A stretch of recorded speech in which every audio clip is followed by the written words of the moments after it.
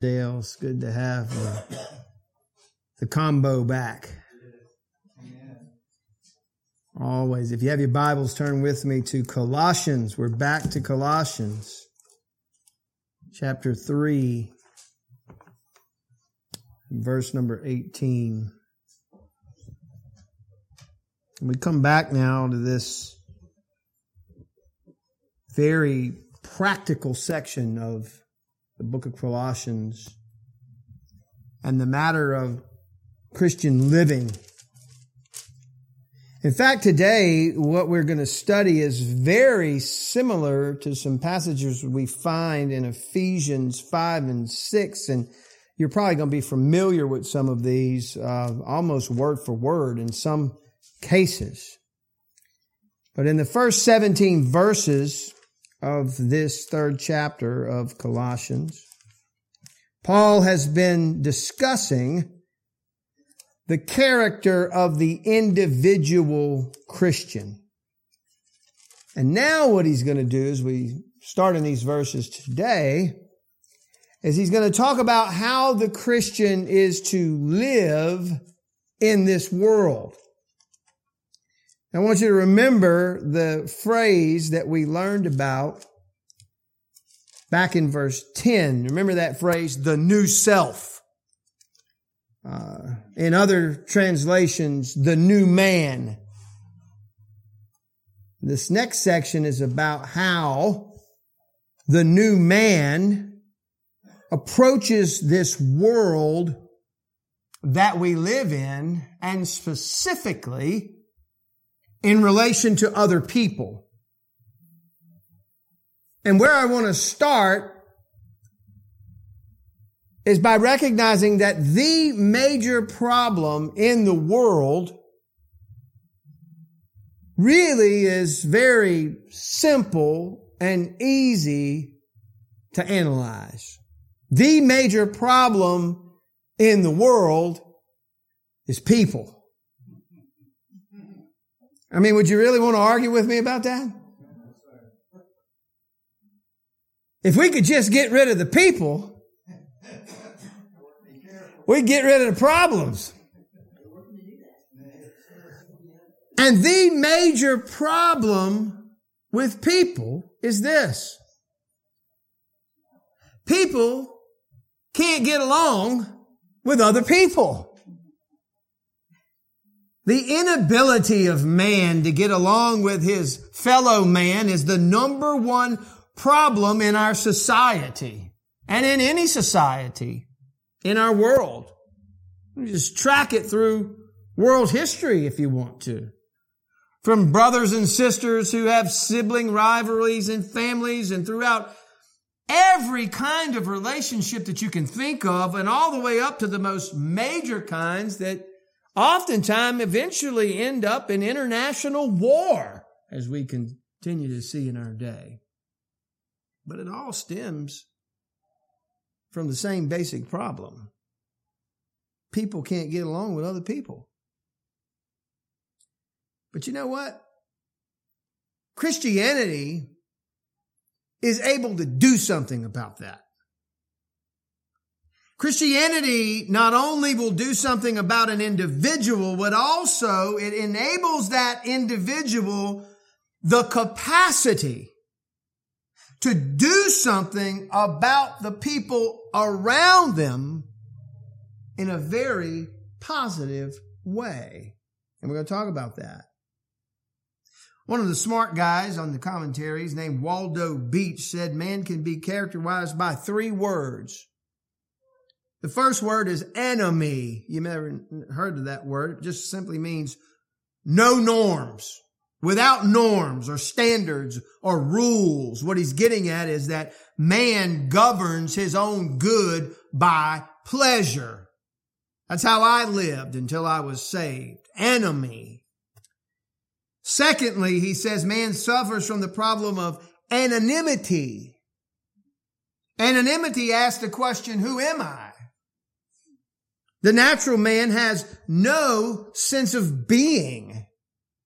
He has no true sense of meaning or purpose in his life. When you when you see people out there who are quote unquote seeking, they're not seeking after the God of the Bible, because what does the Bible say in Romans? No man seeks after God, but he is seeking for meaning. He is seeking for purpose. And then the third word that describes man, Beach says, is alienation. And that defines the fact that man is basically separated.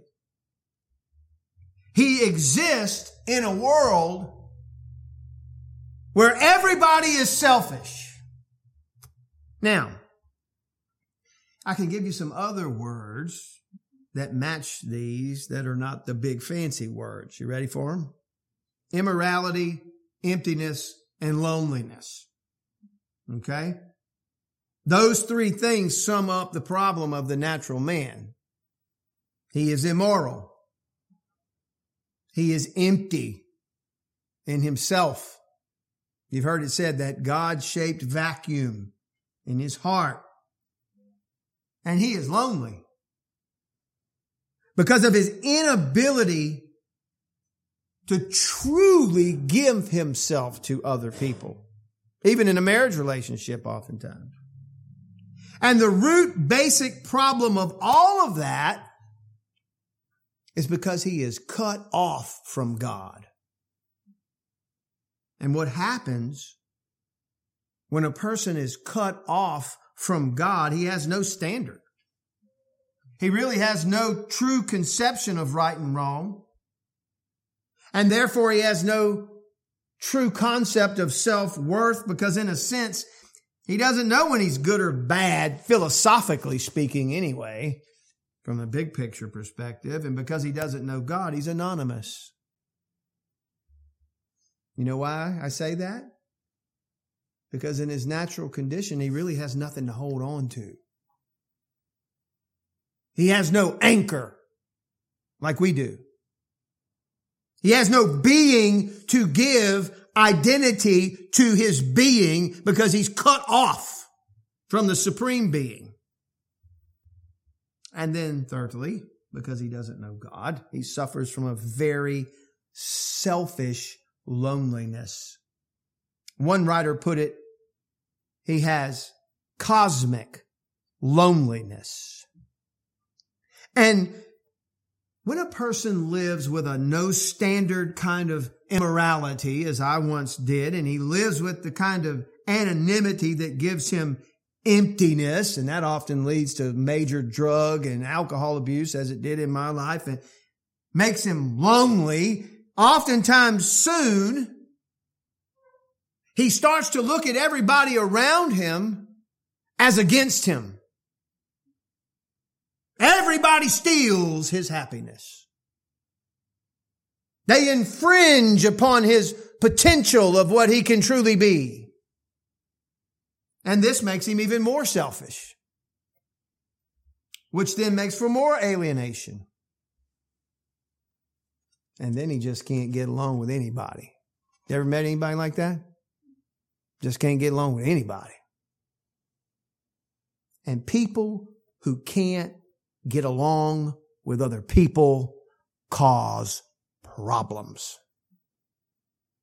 Remember what we learned in James? From where come wars and fightings among you? They come out of your lust, that war in your members. You lust and you do not have. You kill and desire to have and you can't obtain. You fight and war, yet you have not because you ask not. You ask and receive not because you ask improperly, that you may consume it on your lust. You adulterers and adulteresses, don't you know that friendship with the world is enmity with God? Whosoever therefore will be a friend of the world is the enemy of God. So there, the picture is painted of the man who is alienated from God, who then alienates himself from everybody else. It's a bleak picture. A man who is immoral because he sets his own standard and therefore alienates himself from other people who have different standards. But one of the greatest things about being a Christian is that none of those three things need ever exist in our lives. Not for one moment. Because when you become a Christian, immediately you have a standard. When you become a believer, immediately the highest standard, the Word of God, becomes your standard. And secondly, you immediately have an identity. You don't have anonymity anymore. You know who you are. You are a child of God. You're a joint heir with Jesus Christ. And your identity is a sinner saved by grace who lives and breathes the rest of their life in Christ. That's your identity. And furthermore, Jesus is not ashamed to call you brother. Amen. And neither are a whole lot of other Christians in the world. And that brings us to a third thing. You don't suffer from alienation or isolation because you become a part of a family when you become a Christian. Look around you. You're in the family room right now. So why wouldn't you want this deal? To become a Christian means you have standards. To become a Christian means you have a sense of being. You know why you exist, for the glory of God. You have the ultimate sense of connection because you are connected up with the omnipotent, self-existent, divine creator of the universe in a personal relationship. And you lose that sense of lonely alienation because you have those now who really love you in your family. I had some good buddies as drug buddies, but they didn't love me. Not like you love me. Not like I love you. And that's manifested both in the local church family and in the worldwide family of God. And we experience a little part of that every year at our Here We Stand conference. That's part of the reason why we started the conference. That's why it's important for you to attend. You can see a little bit larger part of the family of God that you're a part of. So, I say to many troubled souls out there who may see or hear this message on the internet, there is a way to not exist in an antisocial way that I have laid out here before you today. If you come to Christ on His terms of repentance and faith, that way of living ceases to be necessary. Because Christianity is not just personal. It isn't just a transformed life. It is a transformed life that transforms an environment in which that life lives. When you become a Christian, no longer do you feel alienated.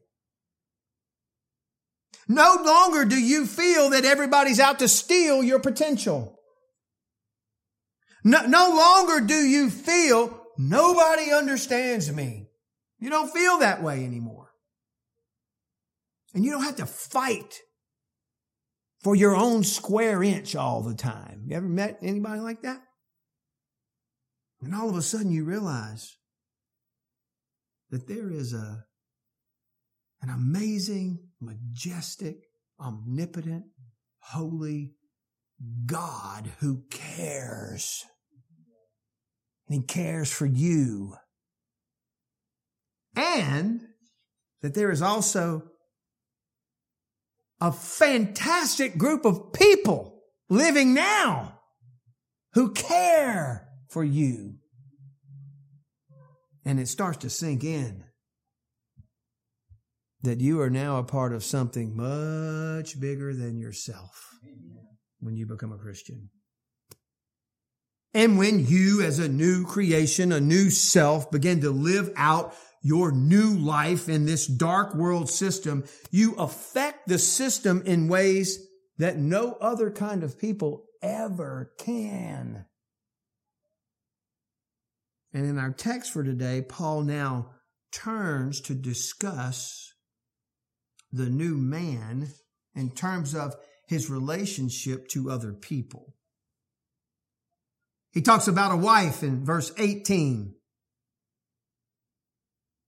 When a woman becomes a Christian, what kind of wife does she become? And then in verse 19, the men, what kind of husband do you become? A new kind of child there in verse 20. A new kind of father in verse 21. And as we'll see, that's better translated parents. We'll see that in a moment. And then in verses 22 to 4:1, he covers servants and masters, which by way of application today refers to employers and employees.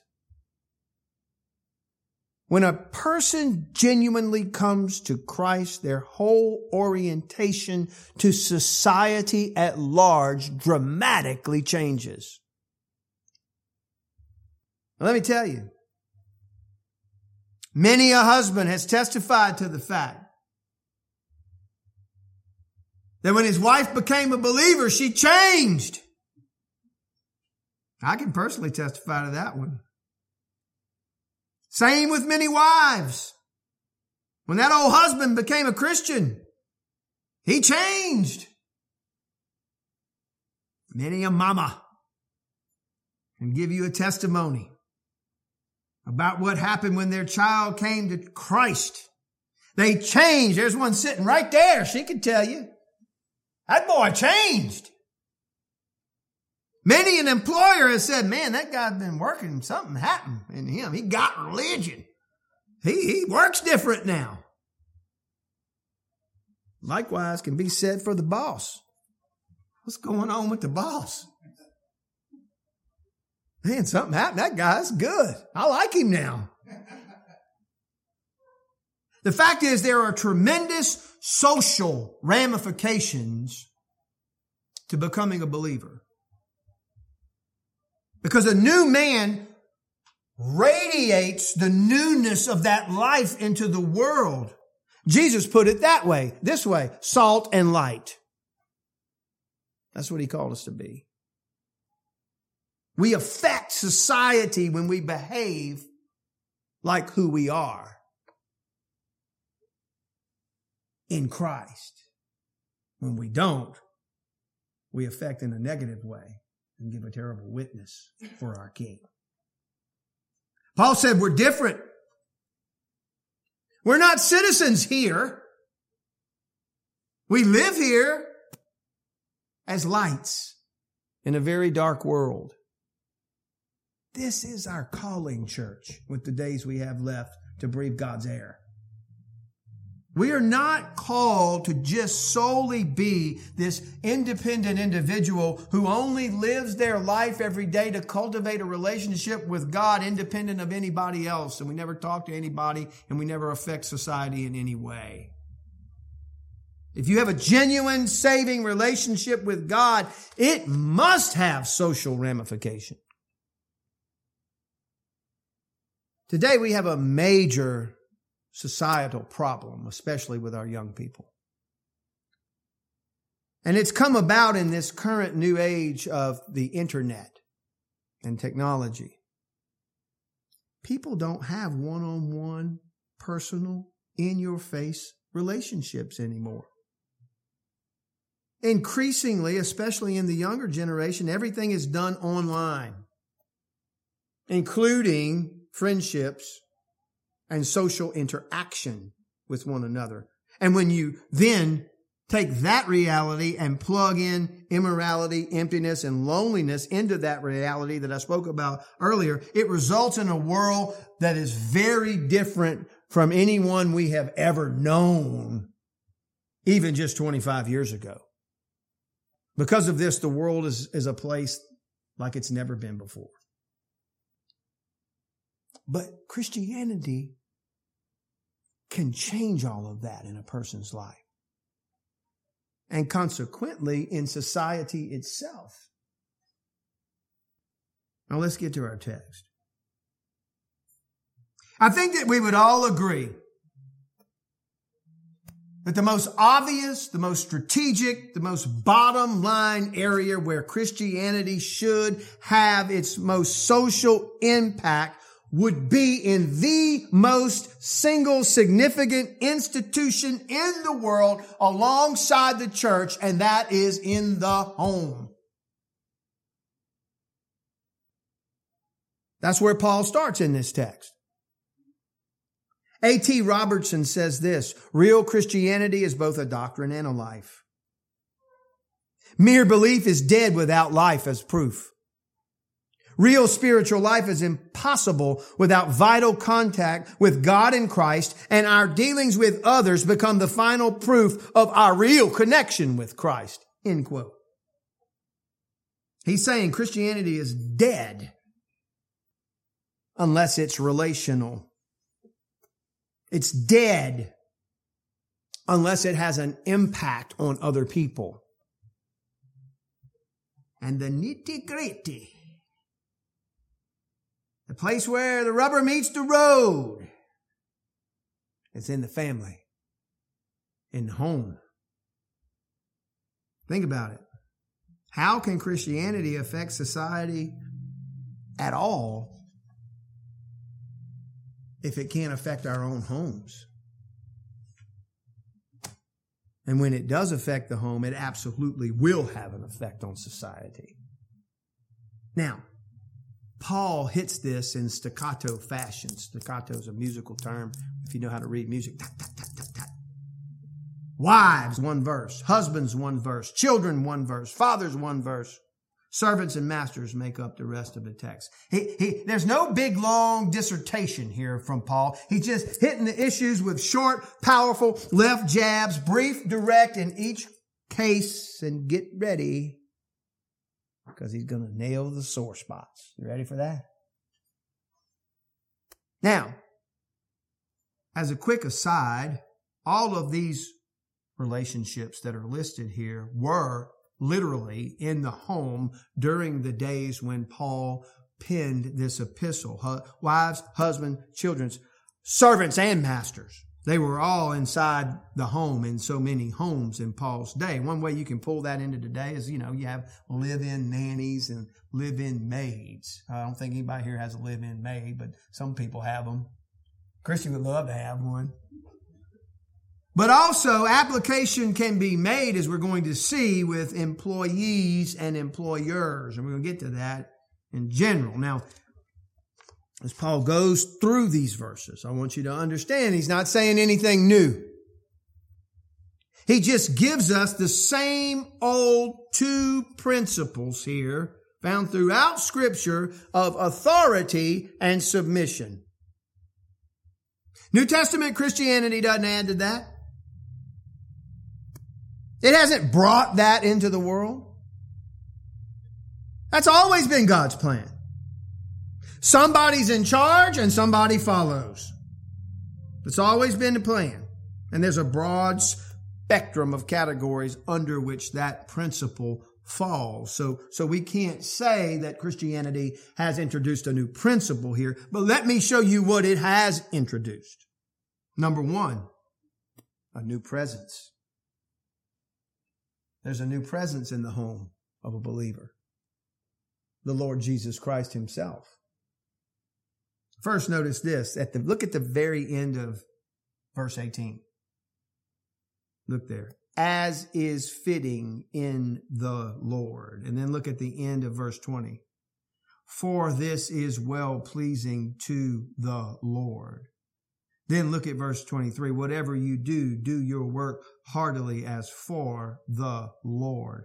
End of verse 24. It is the Lord Christ whom you serve. End of chapter 4, verse 1, knowing that you too have a master in heaven. That's all in this text. And Paul makes it real clear there's a new presence here. Not just an old principle of authority and submission. And the family all of a sudden has a new power because of this new presence. Because Christ is now there and his power is there, and it ought to make the family be what the family ought to be. So a new presence, a new power, and thirdly, a new purpose. Remember verse 17 of this third chapter? Whatever you do in word or deed, do all in the name of the Lord Jesus, giving thanks through him to God the Father. Everything is to be done to bring glory to God. That's the ultimate purpose of human existence. That's the ultimate purpose for why you live and breathe on this earth.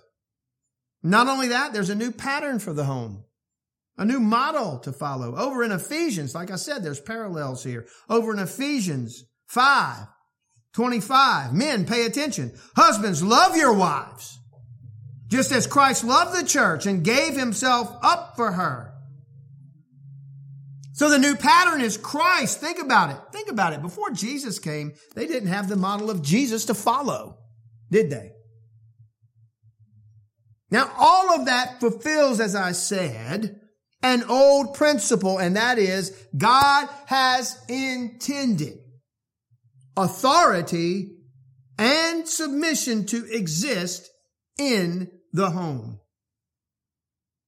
And while those outside the church really struggle with that, it becomes possible for those who are in Christ.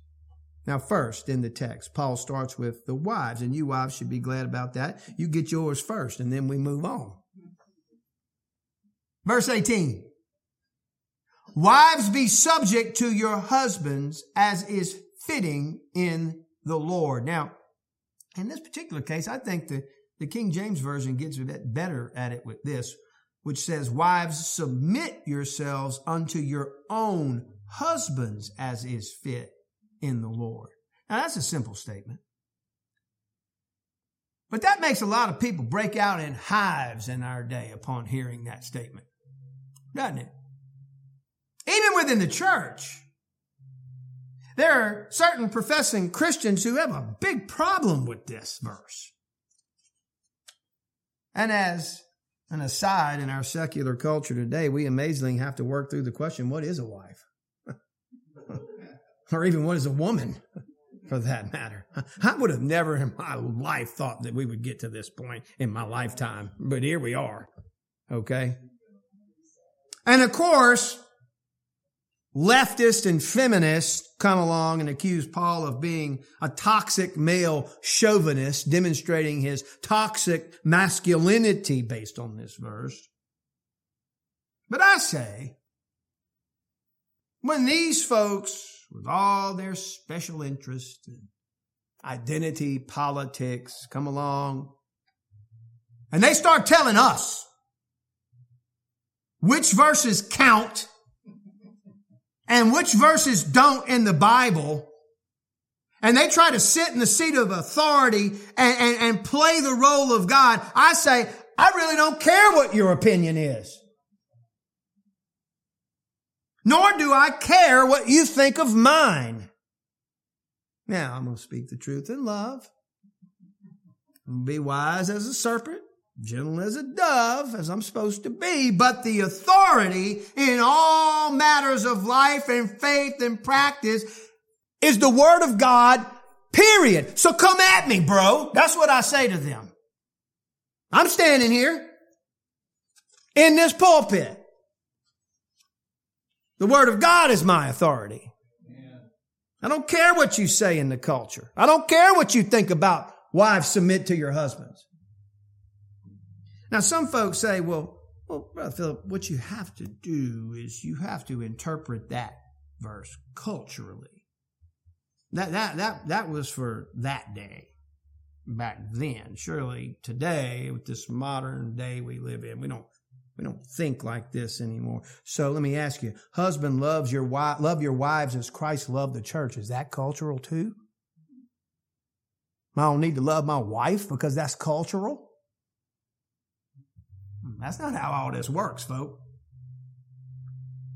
Did you know there are pastors in our country who omit the words submit and obey from all their wedding ceremonies in order to acquiesce to the spirit of this age?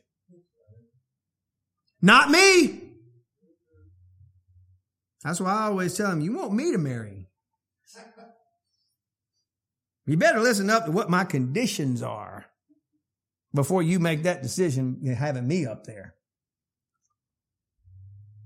Let me make this simple statement that I hope will help you before we keep going here.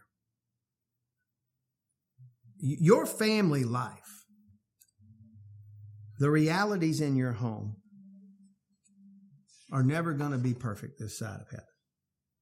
But if you follow the plan of the family that we find here in the manufacturer's handbook, it will be the best that it possibly can be for your family. Is that simple enough to understand? And the main thing we need to understand is that God has a clear and very easy to understand order of how He wants the structure of the family to be set up. I don't know why people get all tied in knots about this.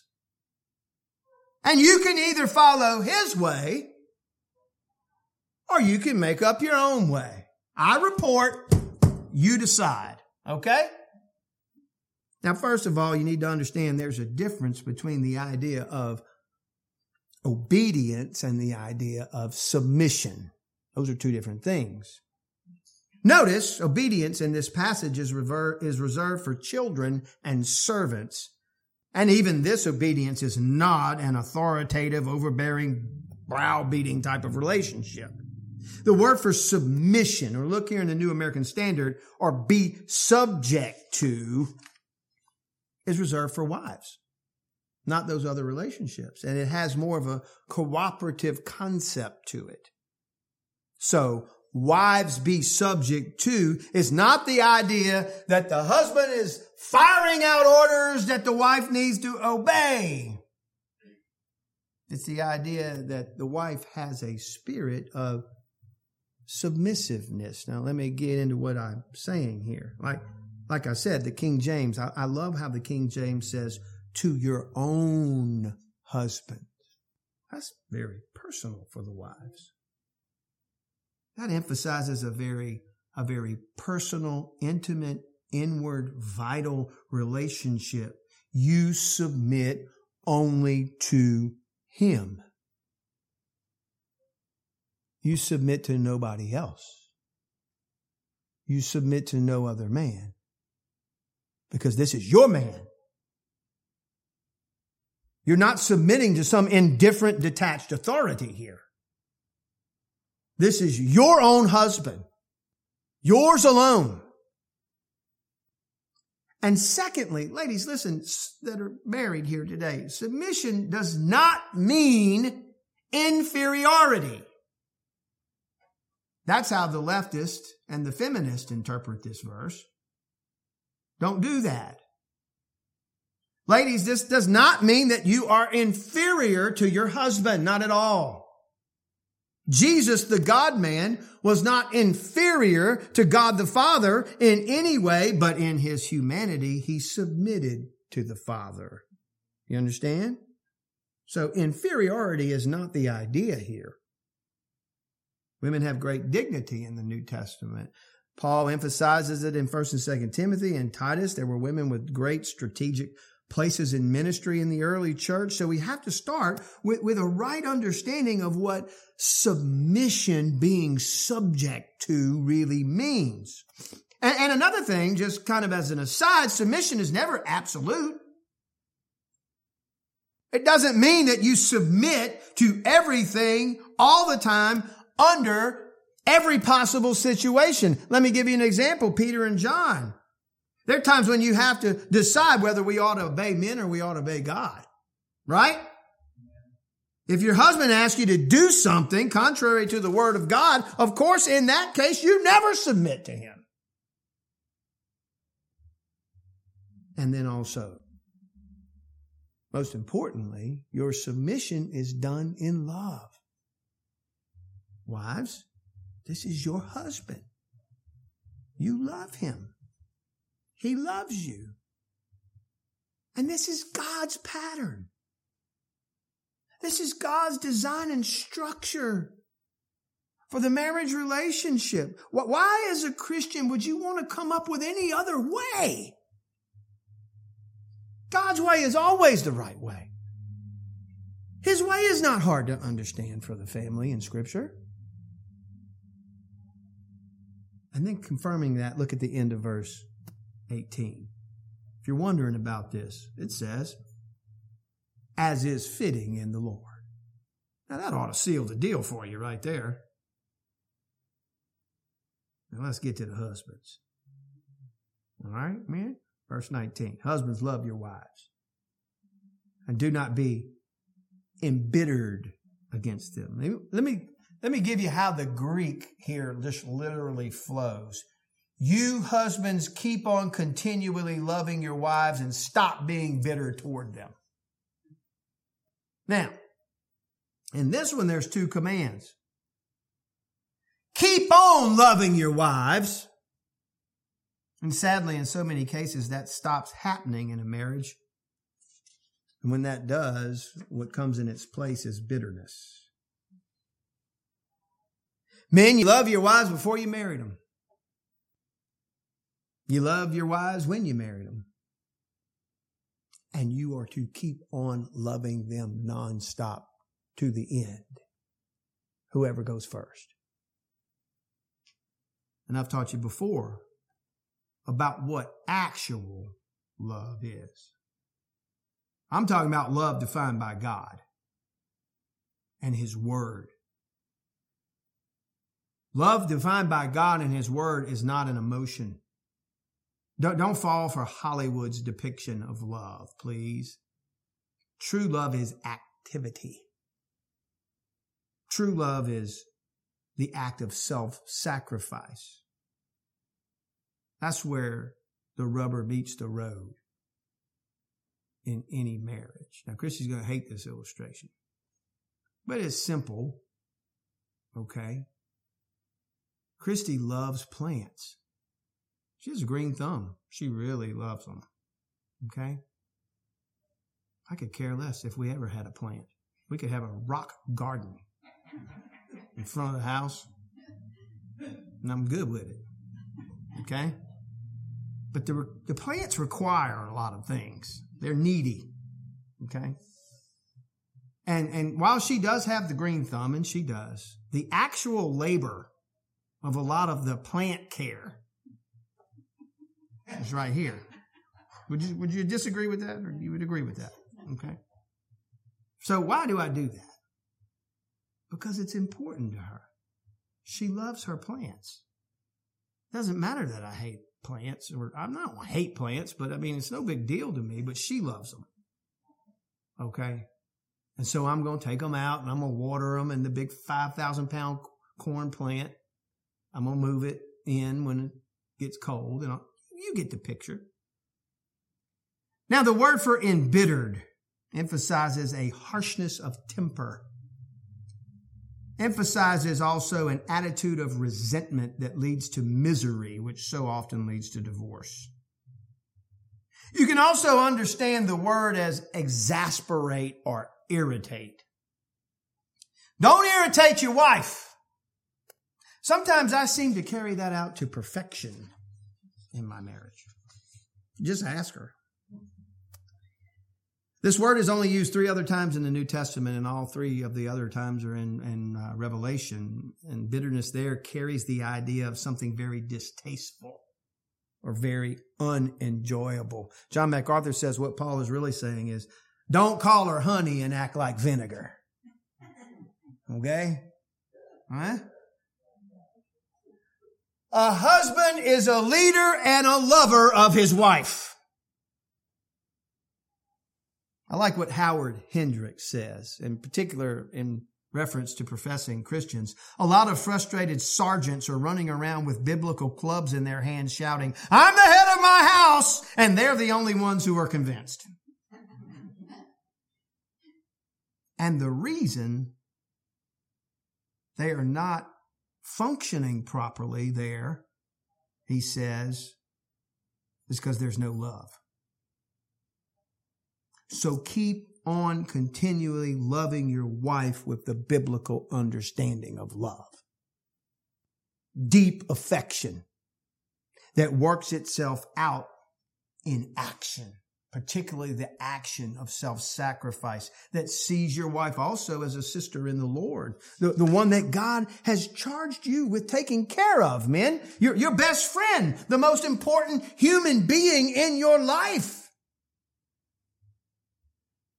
Not being bitter toward her. Not being ugly toward her, but loving and honoring and cherishing. Now, even as I say this, you know this. Men, this is something we have to work at. Right? And that work is never done this side of heaven. You have to cultivate it. You have to continually, purposefully stay at it. And when you fail, you ask forgiveness. And you make up. That's my favorite part. And then you just keep rolling.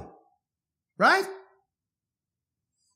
And for the wives, remember, please remember this. There's nothing humiliating about submission. There's nothing degrading or inconsistent with true intellectual, moral, spiritual equality that you have with your husband. And both sides have to work at this for this thing to work. You have to cultivate this from both sides continually. Let me tell you something. This is no easier for me and Christy than it is for anybody else. Oh, to be a fly on the wall at my house. Please do not put us on a pedestal that we can't keep our balance on. Okay? Yes. We are charged as leading by example as pastor of this church and pastor's wife. We are charged with leading by example. And yes, we do have a happy home. And there is love in our home, but guess what? We have to work at it for that to happen. We have to work at it. And so do you. All right, now, again, you got to listen a little faster here. I got a bit more to cover. And trust me, all day Friday, I tried to condense this. Okay. Verse 20. Children, be obedient to your parents in all things, for this is well pleasing to the Lord. Now, we don't have any children in here right now. So, but this is important instruction for those of you who have children, those of you who have grandchildren too. First, what defines a child? What's the cutoff point? Well, in today's culture, in some cases, it rolls way up into the ages of 30 and 40. Still at home, living on mama's dime. But basically, it's a general word for anybody who is under parental guidance in the home. And of course, that's different ages for different kids. Some kids roll out earlier of the home than others. But there's one simple command here. Be obedient to your parents in all things, for this is well pleasing to the Lord. There's nothing new here. You go all the way back to Exodus, right? It's all the way through Scripture. Let me tell you something.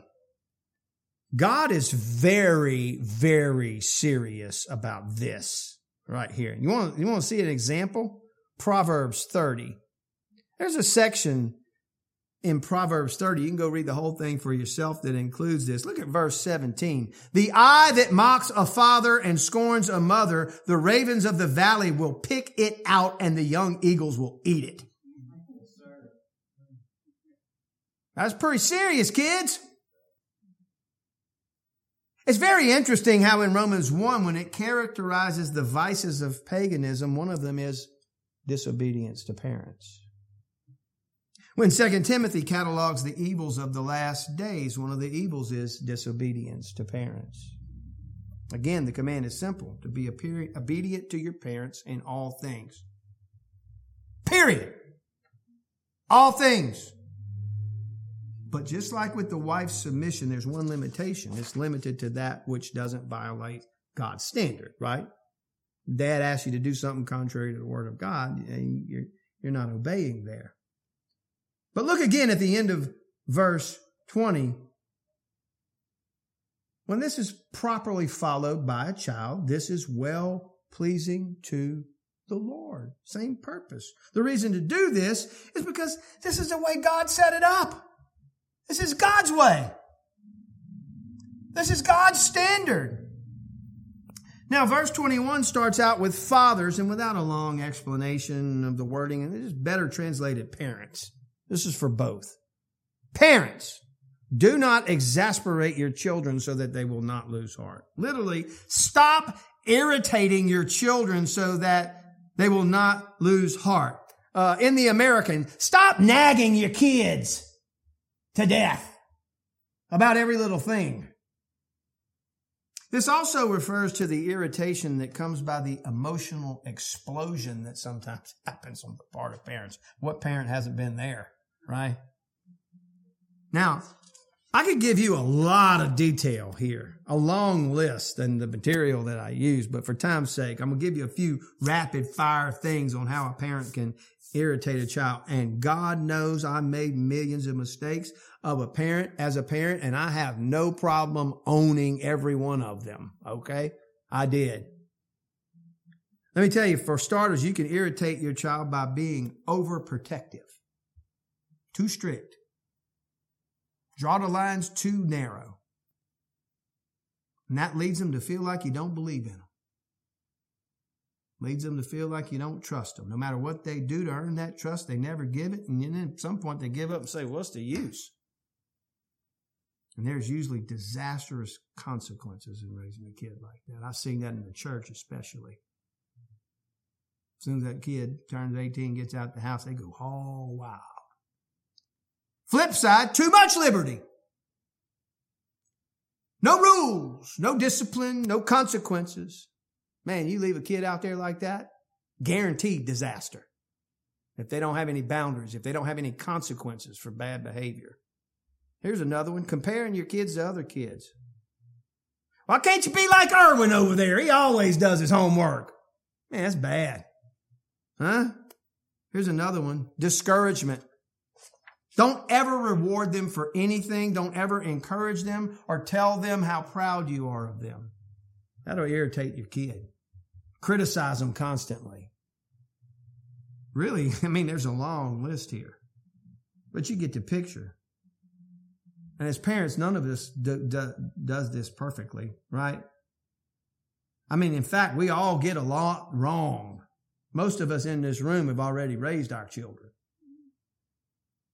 But if we strive to follow God's pattern that's clear, even as we struggle in our flesh, again, it'll always be the best that it can be. Now, lastly, we come to verses 22 to 25, which could really be the whole sermon in itself. And so forgive me for the brevity here. Really what happened to me is I spent too much time on the front end of this message, and I got here and I was like, oh my goodness. But you've heard this from me before, so I'm just going to hit it kind of quick.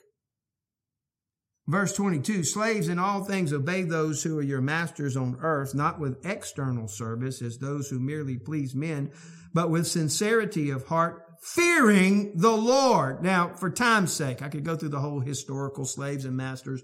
We've kind of been through that before, but for matters for today, this applies to today as the employee-employer relationship. And this is real simple. If you are an employee, you are to obey everything from your employer, exception always when it violates God's word. Put that to the side. And notice, not with external service. Not just when the boss is looking, as if you're just there to please him, but with sincerity of heart, it says. Because the way you should look at doing your job, Christian, is that you're pleasing God with your job. Notice at the end, fearing the Lord. Verse 23, whatever you do, do your work heartily as for the Lord rather than for men. Now, I'm here to tell you that's how I look at doing my job every day and always have as a bivocational pastor for the last 22 plus years. And I can promise you this. Don't take this as boasting, but I can promise you anybody I've ever worked for, I'm that guy you want on your team, they will tell you, in the secular working world. Not because I'm so great of a worker, but because I take what the Bible is saying here seriously, very seriously. Whether I'm dumping out a 55-gallon drum of garbage into the dumpster or stirring up the motor oil, I'm doing it as unto the Lord heartily. That's how I look at my job. And that always makes for an employee you really want to have. Verse 24, knowing that from the Lord you will receive the reward of inheritance. It is the Lord Christ whom you serve. If you work like this, the Lord's going to pay you back one day. R.G. Lee, he preached that great sermon. Payday someday. Now you might be underpaid and overworked right now. Can I get a witness? But if you do your work heartily as for the Lord, one day, guess what? God is going to equalize. I promise you this. I don't care how hard your job is. If you'll take up this attitude, negative circumstances at work will not impact you nearly as much if you take up this attitude with your day-to-day secular work. Not only that, verse 25, for he who does wrong will receive the consequences for the wrong which he has done, and that without partiality. If you don't work this way, there will be consequences for you, Christian. God will discipline you. And notice he's impartial. Just because you're a Christian, you don't get off the hook here. You don't get some kind of special favor. If you're lazy on the job, you got more than your earthly boss to worry about. That's what he's saying here. And then lastly, chapter 4, verse 1. Masters, grant to your slaves justice and fairness, knowing that you too have a master in heaven. If you're a boss at work, you're not off the hook either here as a Christian. I mean, we can break this one down real quick for the employers, for the bosses. Do unto others as you would have the Lord do unto you. Be fair to your workers. Treat your employees right. If you do that, you'll have a better employee. And don't forget, you too have a boss, the boss king in heaven. So as we close, when you put this whole chapter together, it's about a new man making a new home. If Christianity is going to affect our world, it will affect the world from the vantage point that it affects the home. And by way of application for our time today, the workplace, the home and the workplace. And it all centers around what we learned at the beginning of this third chapter. If you're risen with Christ, live like it. Put off the old man, put on the new man. Let the peace of Christ rule in your hearts. Let the word of Christ dwell in you richly. And the results will be, you will be a new wife. You will be a new husband. You will be a new child. You will be a new employee. You will be a new employer. And those things are all examples of a life that lives for the purpose that God intended for us to live, for His glory. Amen. Let's pray. Father, we thank you for this very practical message, these practical verses, Christian living. Lord, we want to just confess right away, we are convicted. We listen to these verses and we think about our failures and the struggle that we have with our own flesh. And Lord, I just pray that your people here, and myself included, we could just balance all this together. Justification, sanctification, just balance, that this is a struggle that you've intended for us to go through in our sanctification as we grow in our knowledge and our understanding and our relationship with you. And that's worked out in the way that we treat others as we're heading for that final destination when we are no longer here because we're not citizens here. Our citizenship is in another place, the heavenly place. But while you have us here, help us, Father, to take heed to what the Apostle Paul has taught us today and help it to make application in our lives. To your glory. In Jesus' name we pray. Amen.